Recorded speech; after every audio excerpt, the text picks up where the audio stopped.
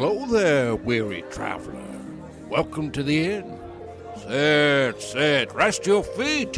Why, it's a long journey on the road to Tarvalon. Have a cup of tea, or maybe a frothy ale.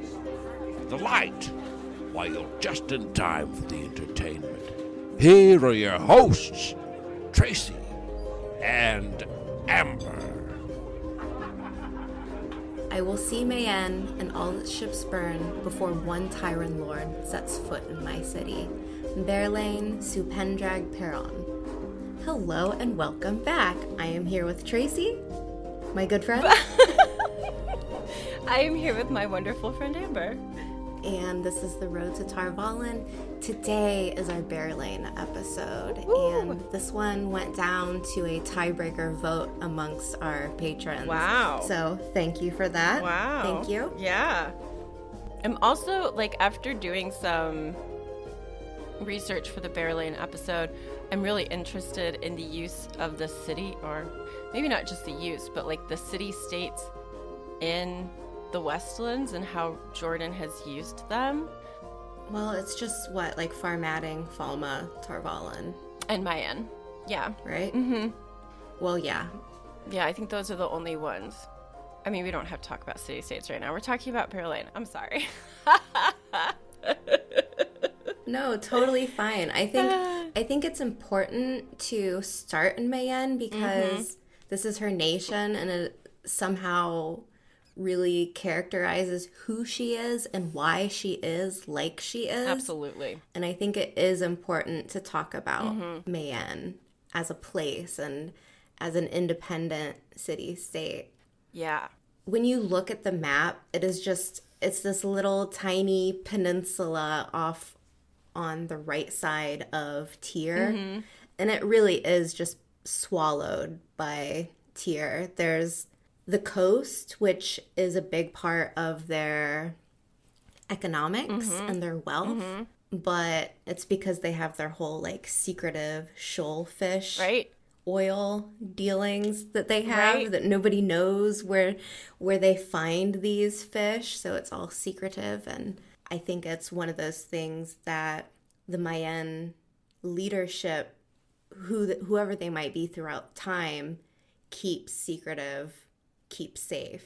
Their source of income coming from trading kind of makes sense because even though it's a really wealthy nation, it's very small, which is another reason why it's considered one of the city-states instead of a kingdom or a nation, the way that the other, land masses, countries, whatever, of the Westlands are considered. But they have a lot of artisans. They're really good at shipbuilding.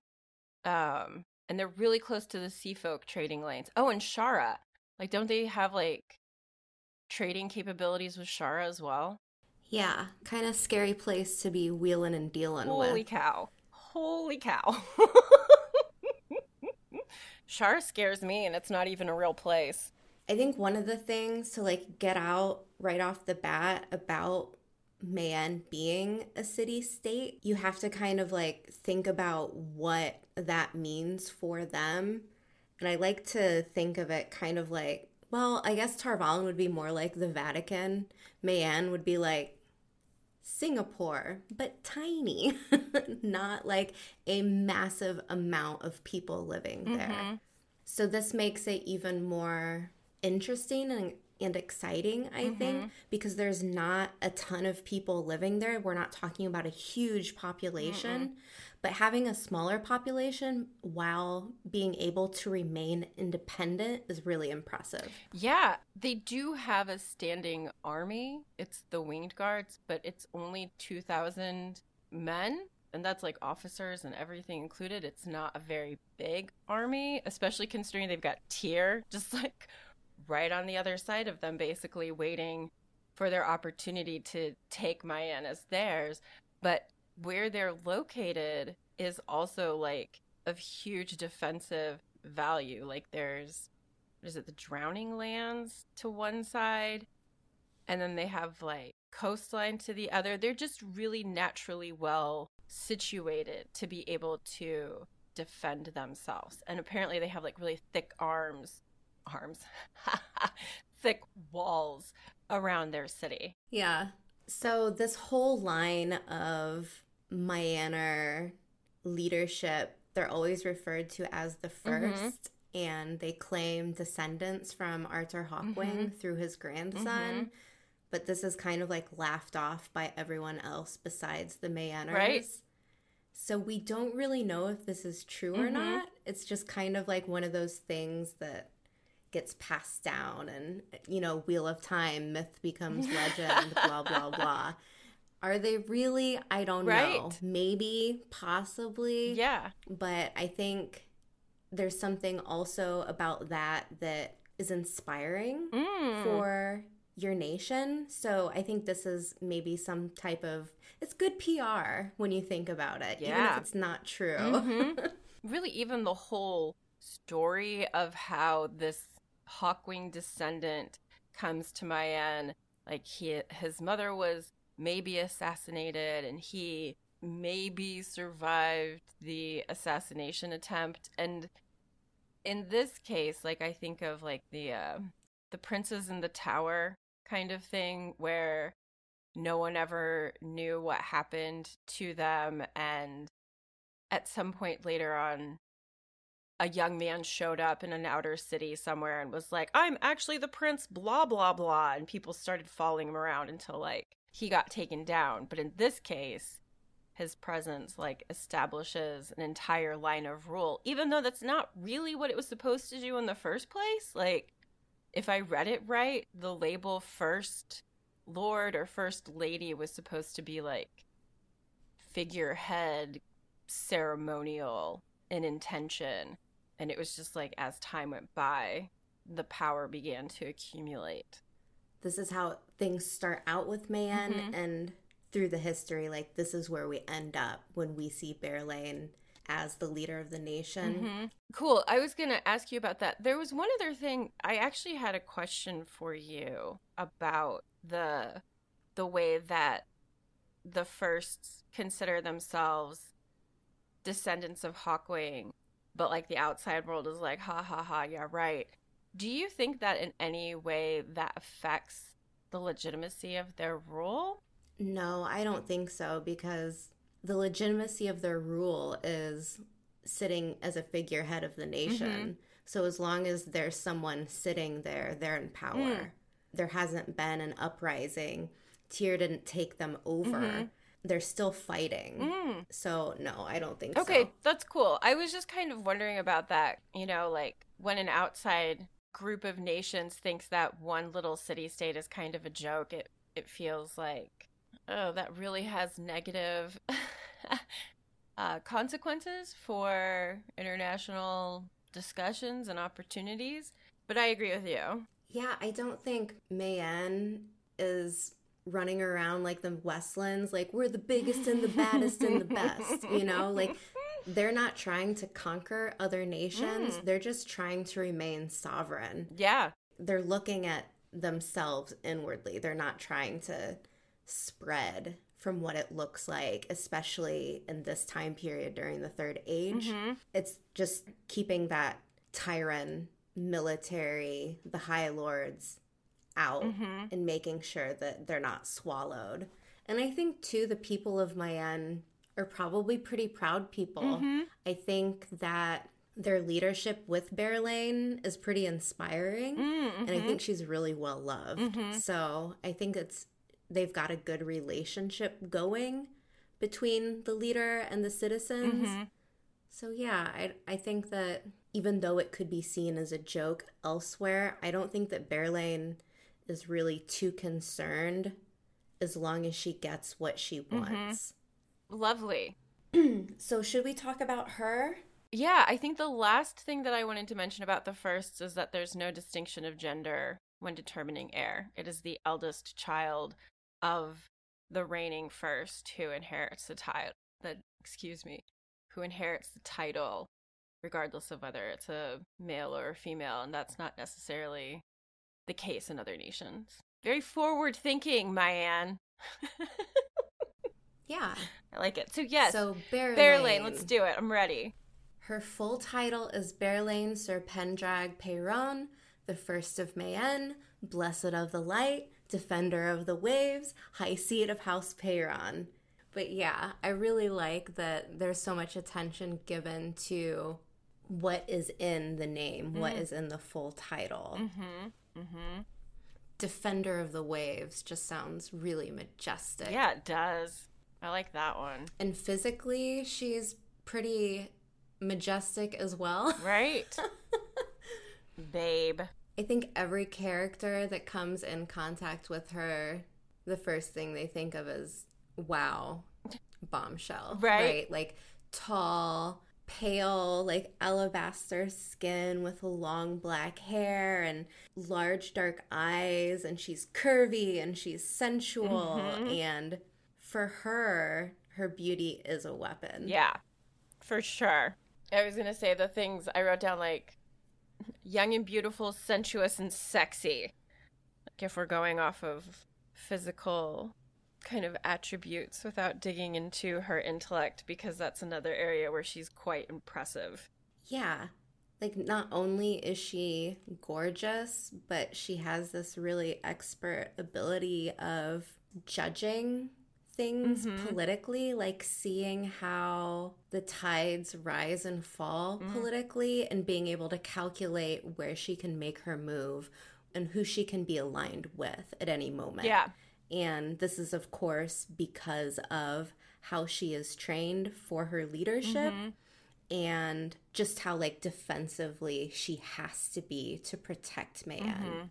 Yeah. I mean, she took the throne really young. She was only, like, 10, I think, when she became the first. Her mother died when she was 9. Like, mom and then dad right after each other. It's heartbreaking. So, yeah, that would have been, like, a year after her mother died.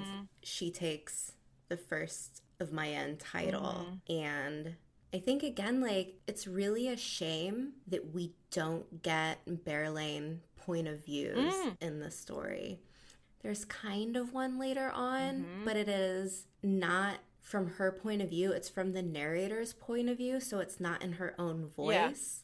I think that it's a really, like, great disservice because we see Berelain through the eyes of everyone else, and this definitely colors our judgment of her, I think. Oh my gosh, yeah. But I mean, I'm not saying that if we got things from her point of view that it would change our image of her drastically, because of course, even if someone does have their own point of view chapter or paragraph even, there's always that question of unreliable narrator. People can lie in their thoughts. Like, delusions are strong. Absolutely. It happens. Yeah. So I'm not saying it would change everything, but it would still be really cool to get to see her way of thinking and what she's thinking of the characters who are so often judging her. Right. I guess maybe what I was thinking is how much I agree with you that even though we don't get her internal monologue or point of view or whatever, I think we're given a fairly maybe not well-rounded, maybe that's the wrong word, but we definitely get a lot of perceptions of her from a lot of different people. And I think she proves herself kind of over and over again that she's intellectually capable of standing with pretty much anyone else in the Westlands. She's intuitive. She doesn't really have some of the same prejudices that seem to influence some of our other nobles that we see in the series itself. Oh, I think I just remembered what I wanted to say, though. Okay, so she's the full package, right? She's smart, she's beautiful, and oh yes, she's been trained to defend herself in the event of someone trying to physically assassinate her. So it's almost like, what can't Berelain do? Like, just looking at what we're saying about her, she sounds amazing, right? She sounds incredible. But so many of our characters that come across her are just completely infuriated by her. The women can't stand her. The men think she's a floozy. Like, she can't win from, like, the point of view of our main characters for the most part. But there's still something inside of me that really, I love Verlaine. I think that she's such a fun character, even though she does some not so nice things. But I think that there's absolutely like a really incredible story arc with her from where we start off in the story. Mm-hmm. The way that she's perceived by other people, she doesn't have to be nice to everyone. Like, perhaps this is Verlaine's version of Machiavellian. Like, it's not necessarily better to be feared than loved, but to be seduced and outwitted, perhaps. She's working inside the confines of her power as a woman, right? Like, she's not out there sword fighting men. Nope. Like, yeah, she can defend herself, but she's not taking power physically through fear of physical strength. But she's using her strength as a woman, how to succeed in this struggle, especially in Tyr with like the Tyrant High Lords who are all men. Like, she's coming at it the only way she can. And this is very Cersei Lannister when I think about it, because she's beautiful, she's intelligent for the most part. So that's kind of like how she goes about getting her way, because she's not a man. She can't make threats like a man. She's responding to the narrow way they choose to see her. And so she's like, she plays into, this is what you expect, but she's like 5 steps ahead of them, I think. I think that as our society has changed in some ways, I suppose, because I know when I was younger reading Verlaine, I was always like, ugh, Verlaine, just flirt with everyone, you sleep with everyone, how dare you? Like, I was definitely like in the boat of slut shaming Verlaine. And I think that whether it was intentional or not, maybe it was, Jordan wrote a woman who was going to inspire women in a different way 30 years later, I think. Yeah, I don't know. Like, I really can't say if the intention was to like take the stereotype and like show that the stereotype is wrong. I don't know how much thought was put into it. I would almost guess that she just evolved naturally. I don't think Jordan was trying to get people to like do some inward thinking on sexuality and the patriarchy with Verlaine. Right. I think it was like, she's hot, she's cool, she can fight. Right. And she keeps coming back in the story because she filled a necessary role of like being a part, or I guess adversary, of some of our other characters. Yeah. And then later on a friend. So, but I'm like struggling right now because I think I have to jump into spoilers. Because I'm like, I keep cutting myself off before saying anything. Okay, I think the only thing that I had in here that I think could possibly fit in for non-spoilers are the parallels that are given to Verlaine as a character, where like inspiration for her may have come from. And one is Eva Peron, which I don't know if I get that one. Listed in the Wiki Wheel of Time, it says the famous Argentinian woman who became a hero to her people and came from humble upbringings. And Verlaine's born to royalty. She doesn't come from humble upbringings. She's owned this since the minute she was born, basically. So this one didn't really track for me. But the second one, Cleopatra of Egypt, resounded tremendously. And for that one, you can't get into talking about how they like really coincide unless you do go into spoilers. So, segue? Yeah, even on the Cleopatra track, Verlaine is always said to smell really good. So I'm thinking of like Cleopatra using her, secret perfume recipes or bath oils or whatever. Yeah. Yeah. Dark hair to her shoulders, seen as a beauty by everyone around her, politically savvy. Yeah, I think I see the similarities there. But I think that's about it, unless you want to talk about Berylene in the TV version in non-spoilers, or talk about that in the spoiler section. I think I can say this without spoilers. Mm-hmm.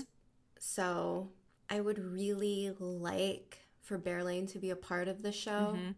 I know that there's not space for having 1,000 different cast members who have speaking roles. Like, I just don't know how they're going to do that because there are so many characters. Yeah.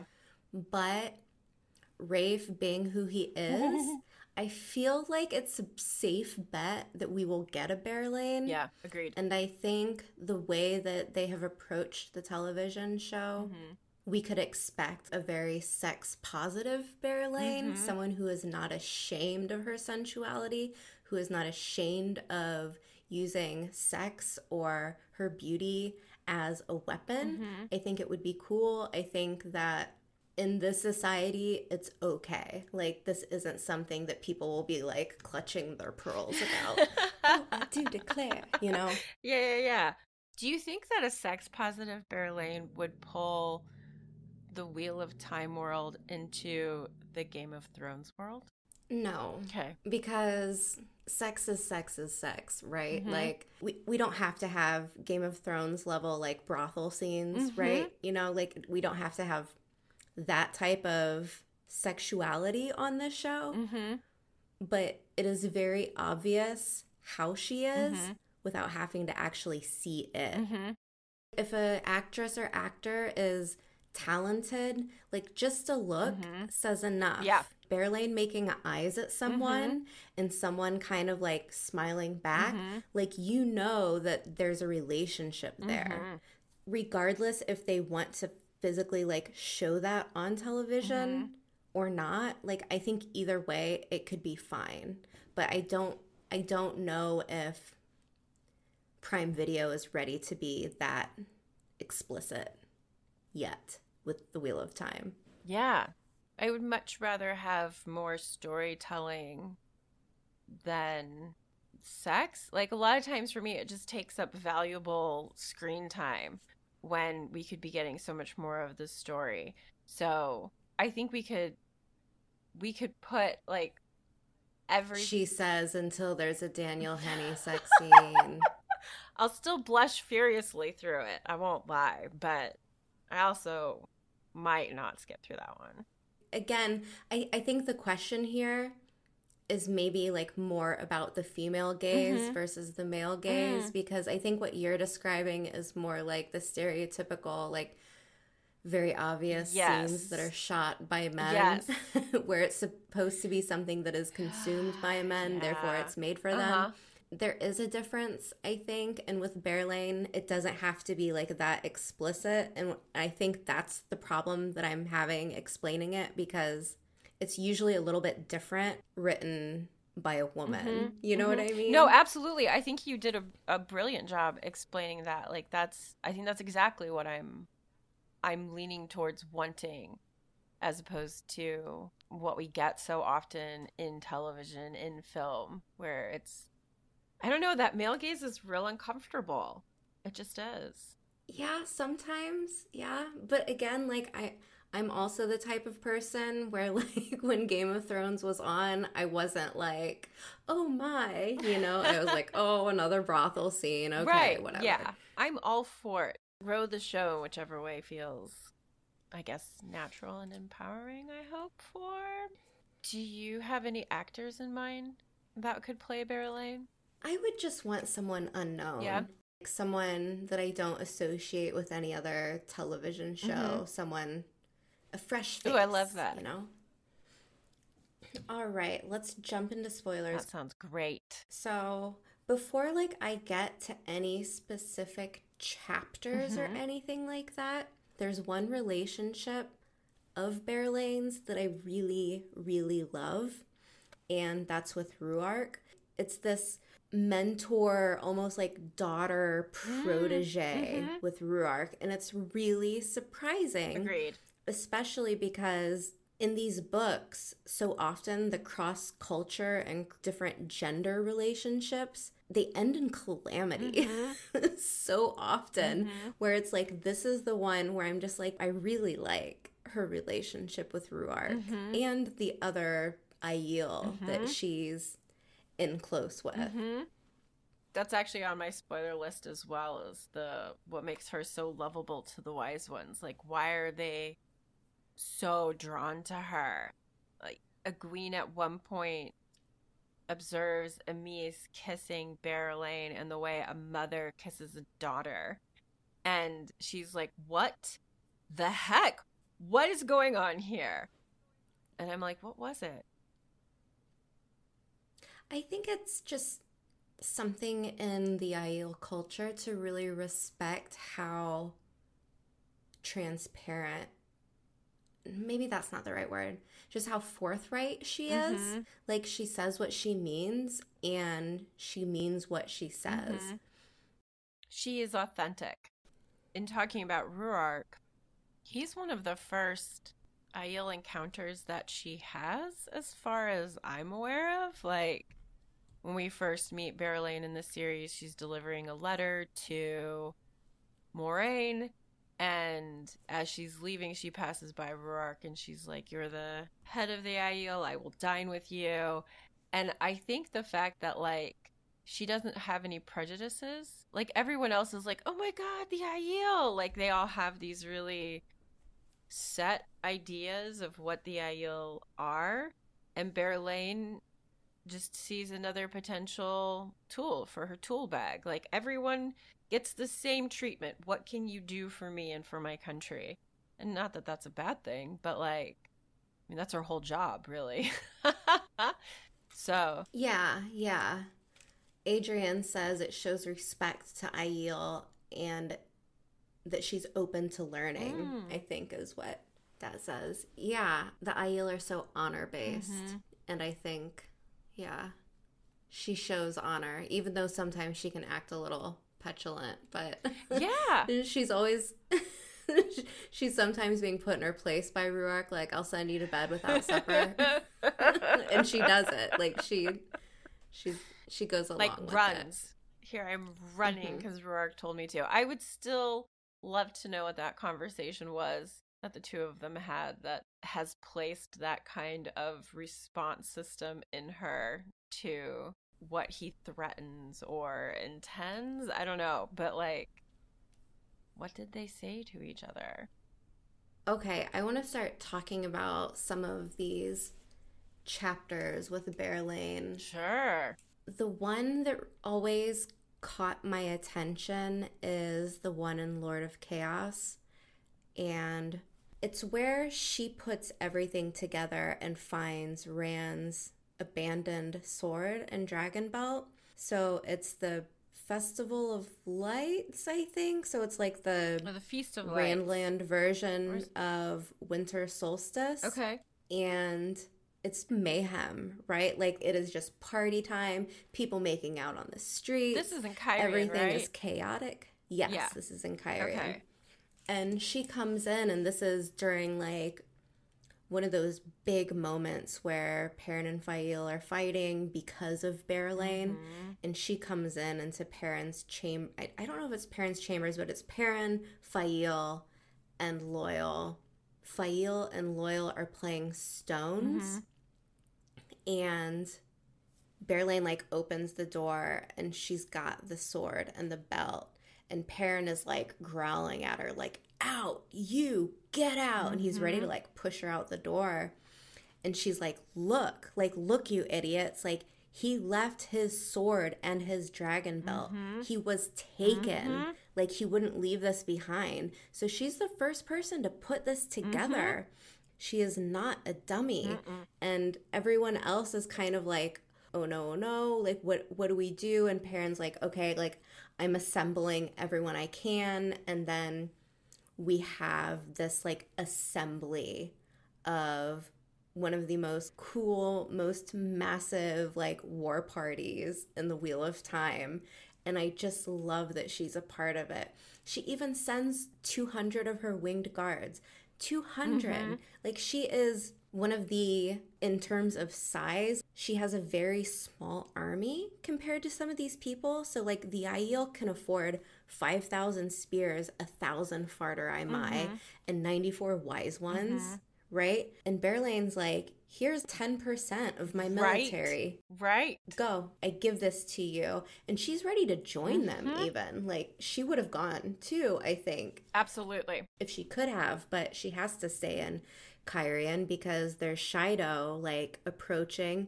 And that's the whole issue with, like, this war party. They can't move too many pieces outside of Cairhien. Otherwise, the Shido will come in and just sack the entire city. Masterpiece of a chapter. And I love that, like, there's this really great metaphor with, like, Loial and Faile in the background playing stones, because it's like a chess game this entire chapter. Like, how many people can we take? Who can we move? What can we do? And Berlain is like the one that kicks it off. Yeah, I was just reading over where that starts to unfold in that chapter, and how, like, her mind works to connect all the dots. Like, she's like, I just, this whole thing smells fishy. So these are the things that I started to do. No one else was doing those things. Perrin's been off searching, like, now that they think that Rand's actually gone. And she's like, so here are the dots. I have connected them. We need to do something. Yeah, good observation, Amber. Love that about Berlain. There's another chapter of hers where I think it was like this big, I don't know, like, turning point for me, where I was like, I love her. I just love her. Like, that's the chapter. That's the bit. I love it. And I mean, that's a later one. That's not until, I think, Crossroads of Twilight. Yeah, chapter 7 in Crossroads. But it's such a good chapter. Even though this is very honestly a plot line that many people hate. Yeah. And I don't know, like, I'm not one of those people that really hated the Perrin Faile kidnap Shido extravaganza. It's just long is the thing. It's very long. But in this chapter, Perrin's party is pretty much trapped. They have Massima's men, the Prophet's Dirty Weasel Boy party on one side and Darkhound tracks on the other. So they're, like, sandwiched in, and everyone's really starting to lose hope. They're searching for the kidnapped Faile and Morghese, who is undercover. Yeah. And everyone's kind of getting to the point where it's like, we're going to die. Like, we're losing hope. And it's like the narrator quote about her. I think it's from Perrin's point of view, but I don't know if this is, like, Perrin's thoughts or, like, just the narration. So it's almost like, am I getting this as, like, Perrin's thoughts or, like, Robert Jordan's thoughts? Because every time it goes to narrator, like, I feel like that's Robert Jordan's voice. And it's, she was a ruler, small though man was, but there was a regal tone in her voice fit for the Queen of Andor. Back straight, she made her saddle seem a throne, and she spoke loudly enough to make sure everyone heard her decision, firmly enough that everyone knew the decision had been made. And she says, if we have enemies all around, then going on is as safe as turning back or turning aside. If turning back or aside were 10 times safer, I would still go on. I intend to see the Lady Faile rescued. If we must fight our way through 1,000 Darkhounds and Trollocs as well, like that I have sworn to do. And then, like, her winged guard starts going crazy, and they've got their... I love their description of their red breastplates and their lances that have, like, these red streamers on them, where I'm just like, ugh, Berlain. Yeah. Girl, you are just cool. That is so, like, inspiring. Yeah. Such a great going off into war. 1,000%. There's the line in here that is, like, jumping out at me is... The smell of fear remained, but they sounded ready to cut their way through any number of Trollocs rather than appear less in Berlain's eyes. She's so inspiring. Yeah. And then the next chapter is where they find the Shido camp. And Perrin is just in a whole different world, right? Like, everything flips for him. This is a huge changing point of the story. And they're getting together trying to think, like, what their next step is going to be. And Berelain is like, look, I have jewels. I have money. We can buy her. I will give you as much as I have to get her back. Yep. And if I don't have enough here, then I will send people back to get more of my jewels, because at this point they have Ashaman who can travel and open gateways. She didn't have to do this. I think she really is trying to make up for all of the messed up shit that she's done to Perrin. And it's like, this is the only way I can help right now, and I will give you as much as I have. Yeah. She's not half-assing her attempt to help Perrin get Faile back. There's nothing in her behavior at this time that isn't completely focused on making this happen. And making it right. Yeah. It's impressive. Doesn't she even kind of change the way that she's dressing at this time too? She could be wearing the diadem of the first, like her hawk tiara. Right. I'm not entirely sure, but she could be. Yeah. Because when they go in to get Faile out, she tries to be a part. She tries to lead the winged guards, but Perrin is like, no. Yeah. Masema wants to kill you. Stay back. Stay protected. You were kind of obvious in that diadem, dear.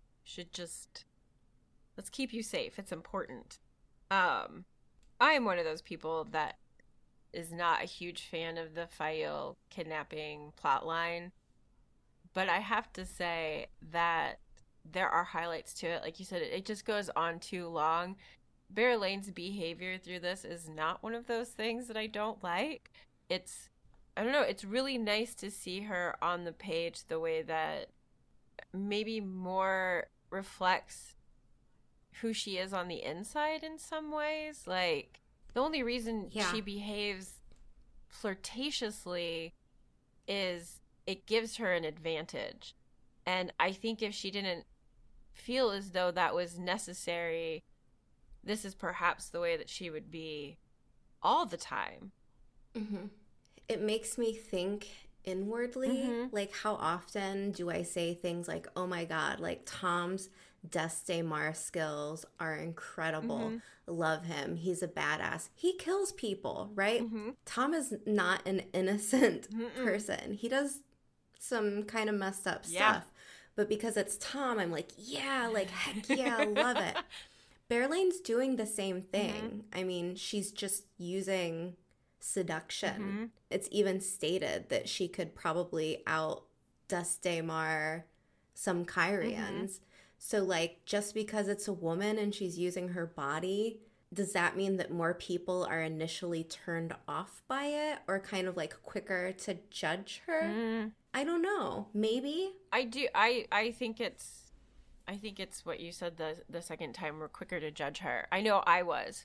I mean, we had mentioned earlier the way that Berelain is seen, especially by the other female characters. Like, when I was doing the search through my digital book here.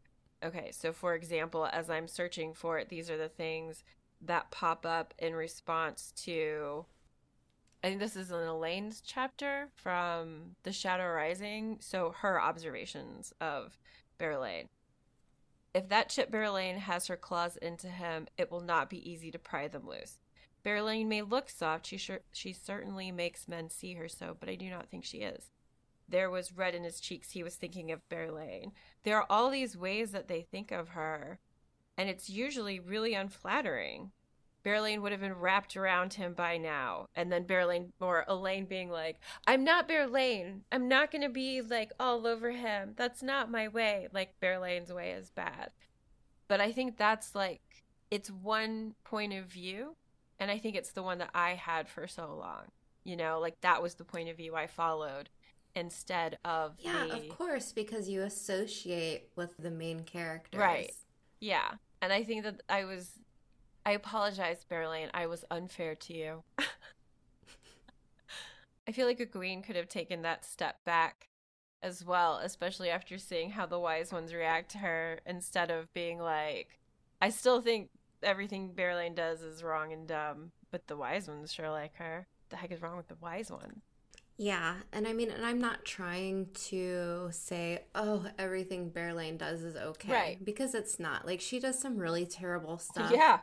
Getting people to think that her and Perrin slept together while he's, like, injured in her tent.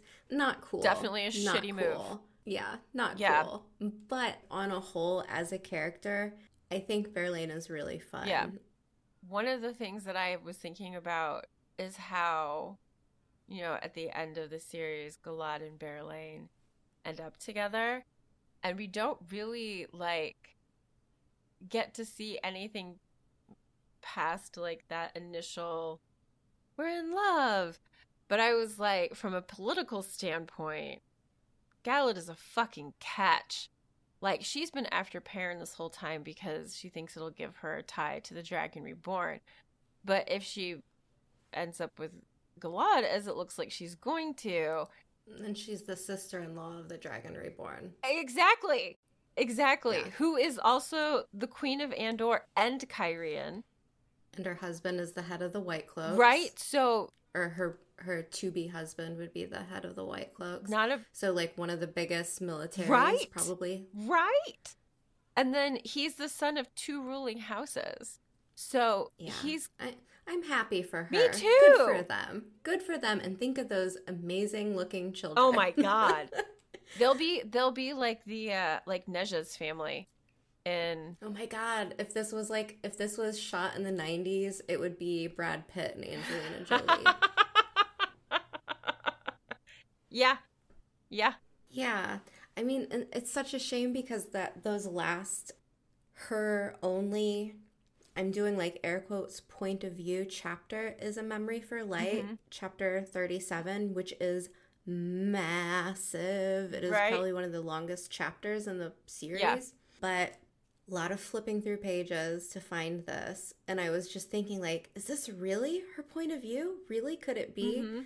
And it's just kind of like the narration of her tending to Galad and witnessing the destruction of everything. And she's saying that she knows that the dawn is coming. Yeah.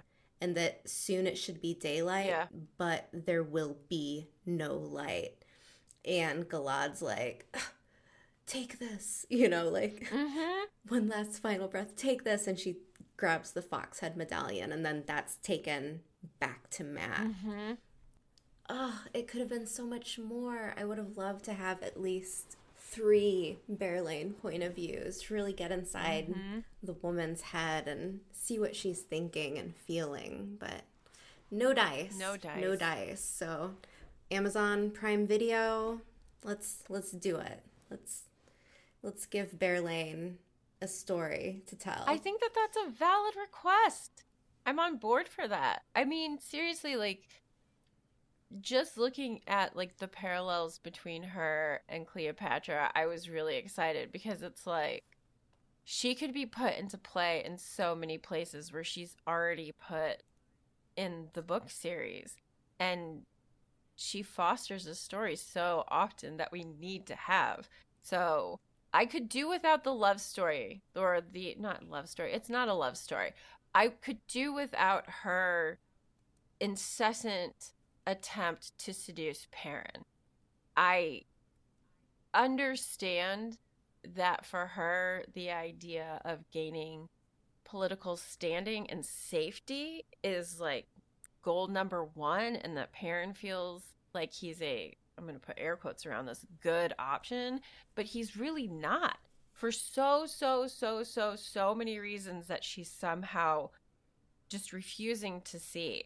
And I feel like that could be flipped into her becoming a confidant of Perrin's instead, and in that way gaining the trust of the Dragon Reborn and people around her.